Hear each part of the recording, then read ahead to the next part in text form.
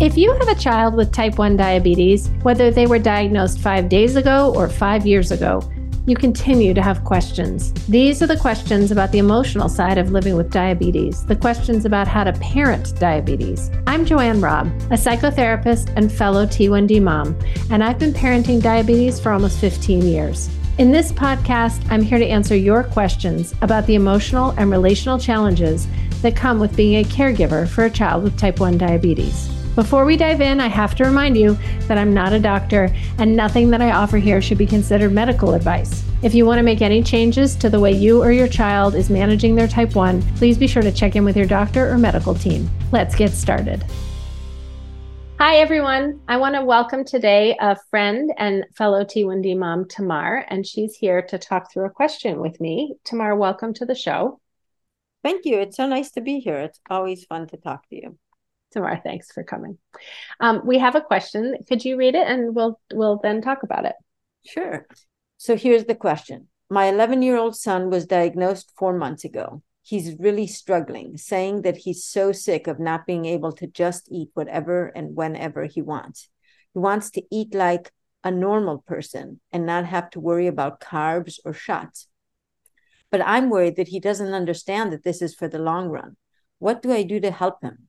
Struggling to adjust in Dallas, Texas. Thanks, Tamar. Yeah, so this is hard because this is a new diagnosis, which is always a tough time, right? Everything feels really dire in this moment for this mom. And it sounds to me like she's restricting a lot, right? That's my guess based on what I know about parents who, especially at the beginning, there's a lot of idea about restriction and certainly a lot of anxiety about every single piece of food that goes into the child's mouth.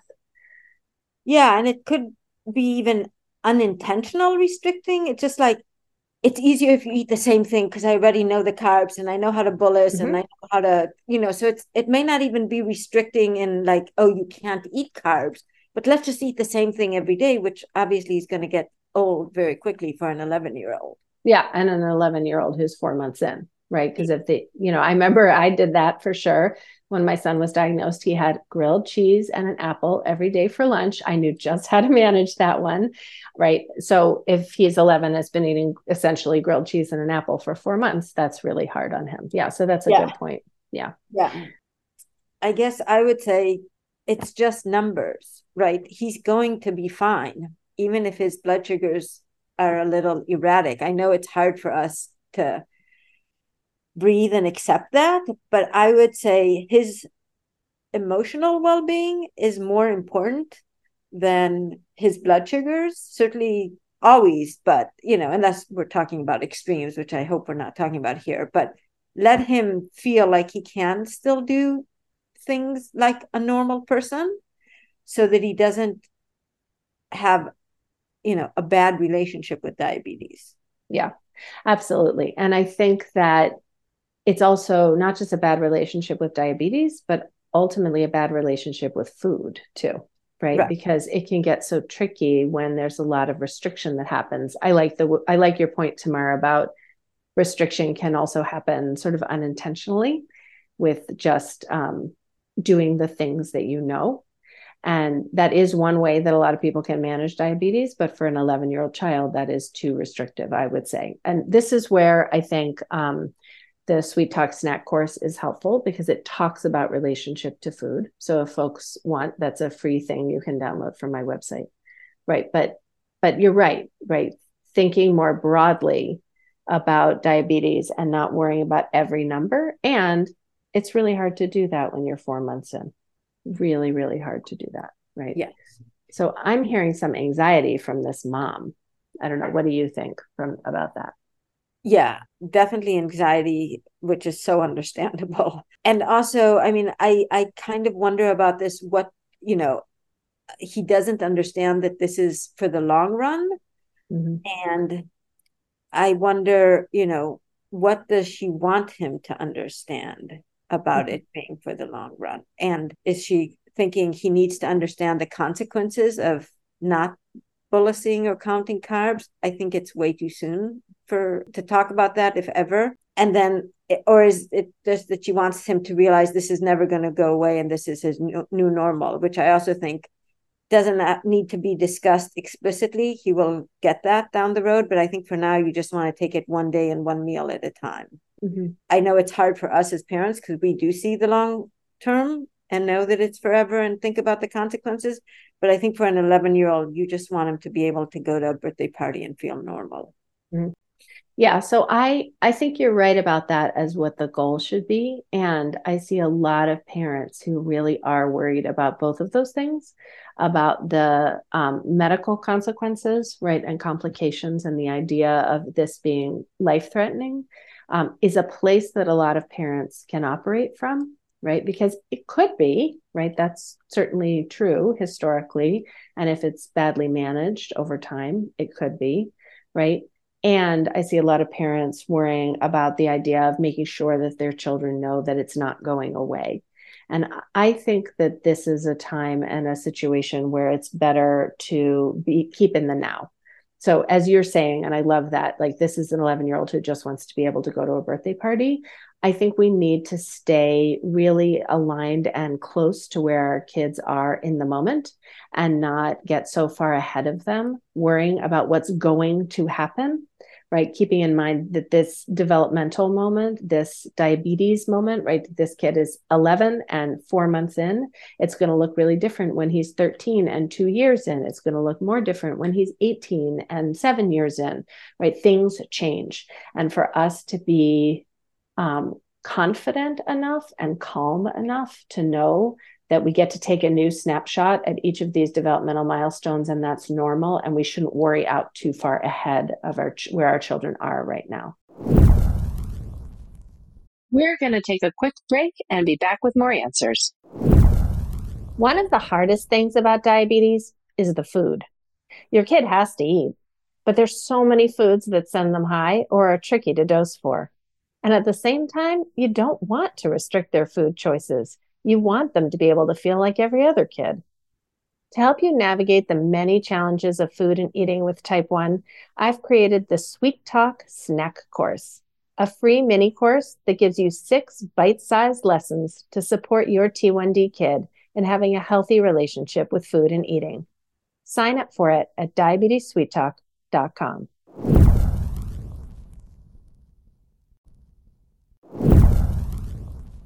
How does that land? What do you think of that? Yeah, I completely agree. Day by day, meal by meal, and make sure that they have what they need, again, to feel normal. And that could be something like exploring the option of a pump where you don't have to take a shot every time, right? Because he's complaining about the shots, you know. So hang on, let's address that. That's a really good point, right? So this mom wrote in that her son wants to eat like a normal person. He doesn't want to count carbs or have shots, right? So that means he's not on a pump. So a pump can swing both ways, right? A pump can make people feel not normal. It can make them feel sort of like cyborg. And it can make them feel normal because it's a whole lot easier and less disruptive, less painful, less obvious to people around you if you just push numbers into a pump rather than have to drop insulin every time. So for sure that could help. And if we're thinking about normal here, it might be that it would be good for this kid. I feel like this is a drumbeat that I say all the time, but it would be good for this kid to have exposure to other kids, right? So he's not the only odd man out. This is where camp is helpful, where the JDRF event is helpful, whatever it is, because the people around him in those settings are going to be really looking just like him. So he's not going to be abnormal, and everybody's going to be doing a quick carb count. Or if you're at camp, they just tell you what it is. So it's not like you don't even have to think about it. It's beautiful. Yeah. Right. And I couldn't be more on board with you than about camp. You know, I feel like I'm constantly preaching that to people. It's like, sorry, your kid got diagnosed, go to camp. Right. So yes, I completely agree with that. Introducing to people in the community, super helpful. Considering a pump, if it's the right thing for you, really helpful.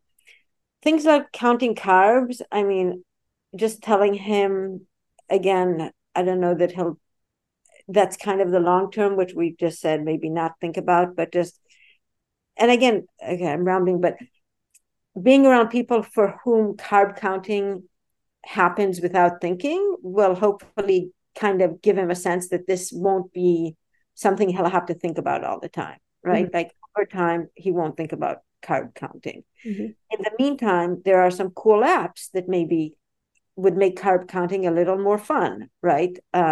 So trying to find things like that may reduce the burden without taking away, the responsibility, Mm-hmm. is another Well, thing. yeah, I love that idea. And maybe he's not ready to count the carbs, right? Like at 11, you're kind of on the cusp. I think some 11-year-olds are interested in doing that and are able to do that, but maybe he doesn't, maybe he shouldn't, right? Like maybe he's not ready. And so maybe he should be able to eat, and just mom or dad knows that he's eating, and mom or dad goes and draws it up, right? And it's not even, obviously best practice is an early bolus, but if he goes to eat and, you're catching it a little bit later, you're giving the insulin with the meal, it's not a crisis. It doesn't have to be that the house is burning down, right? You just see how that goes and make adjustments for it. And I also want to name that I totally understand the desire to get it just right, especially at the beginning. It's not like as you go on, you want to get it less just right. It's just you understand that there's more room for flexibility, and you have more of a sense of how to accommodate and adjust when things go off the rails, right? Would you agree with that? Absolutely. Yeah. And then the flip side of that is that if they're in honeymoon, they have a little bit more sort of leeway to maybe be off with the carb counting, and the honeymoon will make up for it a little bit. So again, to give yourself permission to not be quote unquote perfect, because there is no such thing as perfect carb counting. It's all kind of a guesstimate, but to sort of realize that it's okay. Mm-hmm. Your body is still making up for it a little bit. Mm-hmm. I did want to go back to something we talked about earlier about the relationship with diabetes, relationship with food, but I think the third part of that is the relationship with the parent.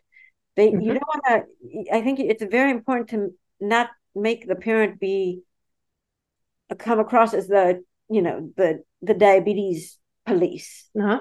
right? Because that sets you up for losing trust with your kid, and not being a good support if you're the one that's putting up the railings. So, Yeah. and I know it is our job to put our railings up a little bit, but not be the one that they perceive as the person restricting their food. Mm-hmm. I love that. Yeah. I mean, I think one of the premises that I have in everything that I do for Sweet Talk is that the idea is to keep the relationship with your child at the center, right? So that you're not having diabetes be at the center of that relationship, right? How to move diabetes out of the center. And what you're saying here, I think, is really, really important, right?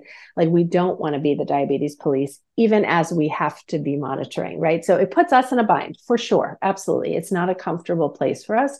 How do we do monitoring in the most loving, gentle way with as much compassion as possible, rather than coming across as heavy-handed, and as though it's policing, right? So I gave a talk a few months ago called Parenting for Resilience. And I talk about that exact issue in that talk, like how to strike that balance between these two ends. And one of the things I also talk about, and I've discussed many times on the podcast and other places, is about validation, right? So I think that as parents, we can get a little almost militant, like it has to be this way. You have to understand it because we are anxious. And so how do we stand down our own anxiety so that we can stand with our child and say, yeah, this is really hard. This is terrible. This is so not what you wanted. I hate that this is happening for you. I see how hard this is for you, and not worry that that's going to create a whole spiral of a child collapsing, and not being able to pick up the responsibility, because it's actually the reverse. When you feel validated, I mean, we all know this, right? Our spouse comes home and we want to complain about something, and our spouse says, like, just do the thing. it doesn't feel good to us. We want some space to be able to just vent about what's painful, right? Our kids deserve that too. And so as much as possible for us to see them, right? Let them feel seen, which doesn't mean that we say, oh, no, we give up on giving shots or giving you insulin. Not at all, right? We're holding both of those things. So I like the way you say that. Yeah. Like, how do we monitor without policing? That's really beautiful. Yeah. Mm-hmm. Yeah. So, we always talk, I feel like since our kids were diagnosed, we say, child first, diabetes second. And I think what you're saying is child first, relationship first, diabetes third, right? Like, you have to focus child relationship, and then diabetes will fit into that rather than the way around.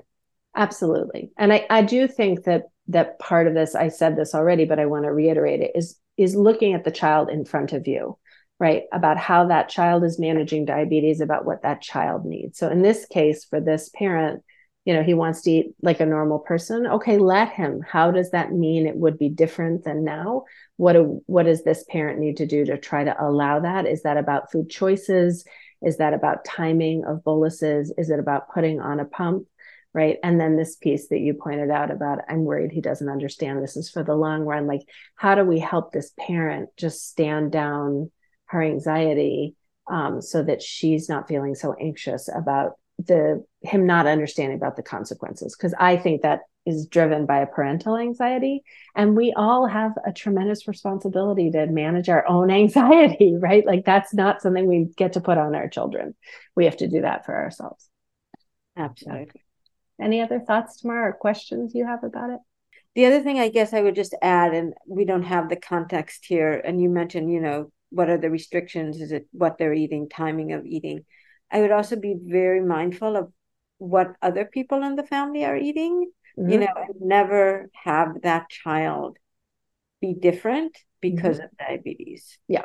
Well, so I want to make a little amendment to that, which is that our children with diabetes are different because they do things like drink juice at midnight or have ice cream because we know they need a slow rise, right? Like those kinds of things. So they are different, but I agree with you 100% about serving the same things to everybody, making sure that everything looks the same. That's just smart eating, family eating behaviors, right? Like you are going to be less likely to have a child with, let's say, the ranges from disordered eating to eating disordered behaviors if everyone sits down and eats the same meal, right? And maybe your child doesn't like broccoli, so they have one piece of broccoli on their plate and everyone else has 5 pieces of broccoli. That's fine, but everybody's sort of presented with the same things. So if in your household, like I've been talking to a bunch of parents lately who are going to slow carb, they'll say, or low carb when their children are diagnosed.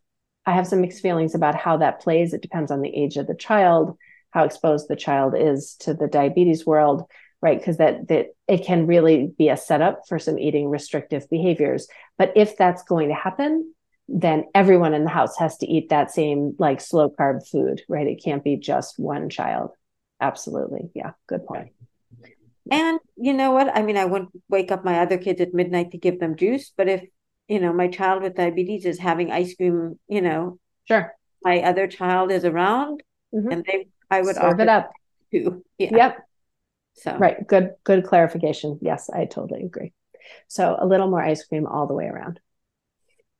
Never, as long as it's a good flavor. Exactly. Thank you, Tamar, for coming onto the show and talking this through with me. Always a pleasure. Thank you, Joanne. Bye-bye. Bye.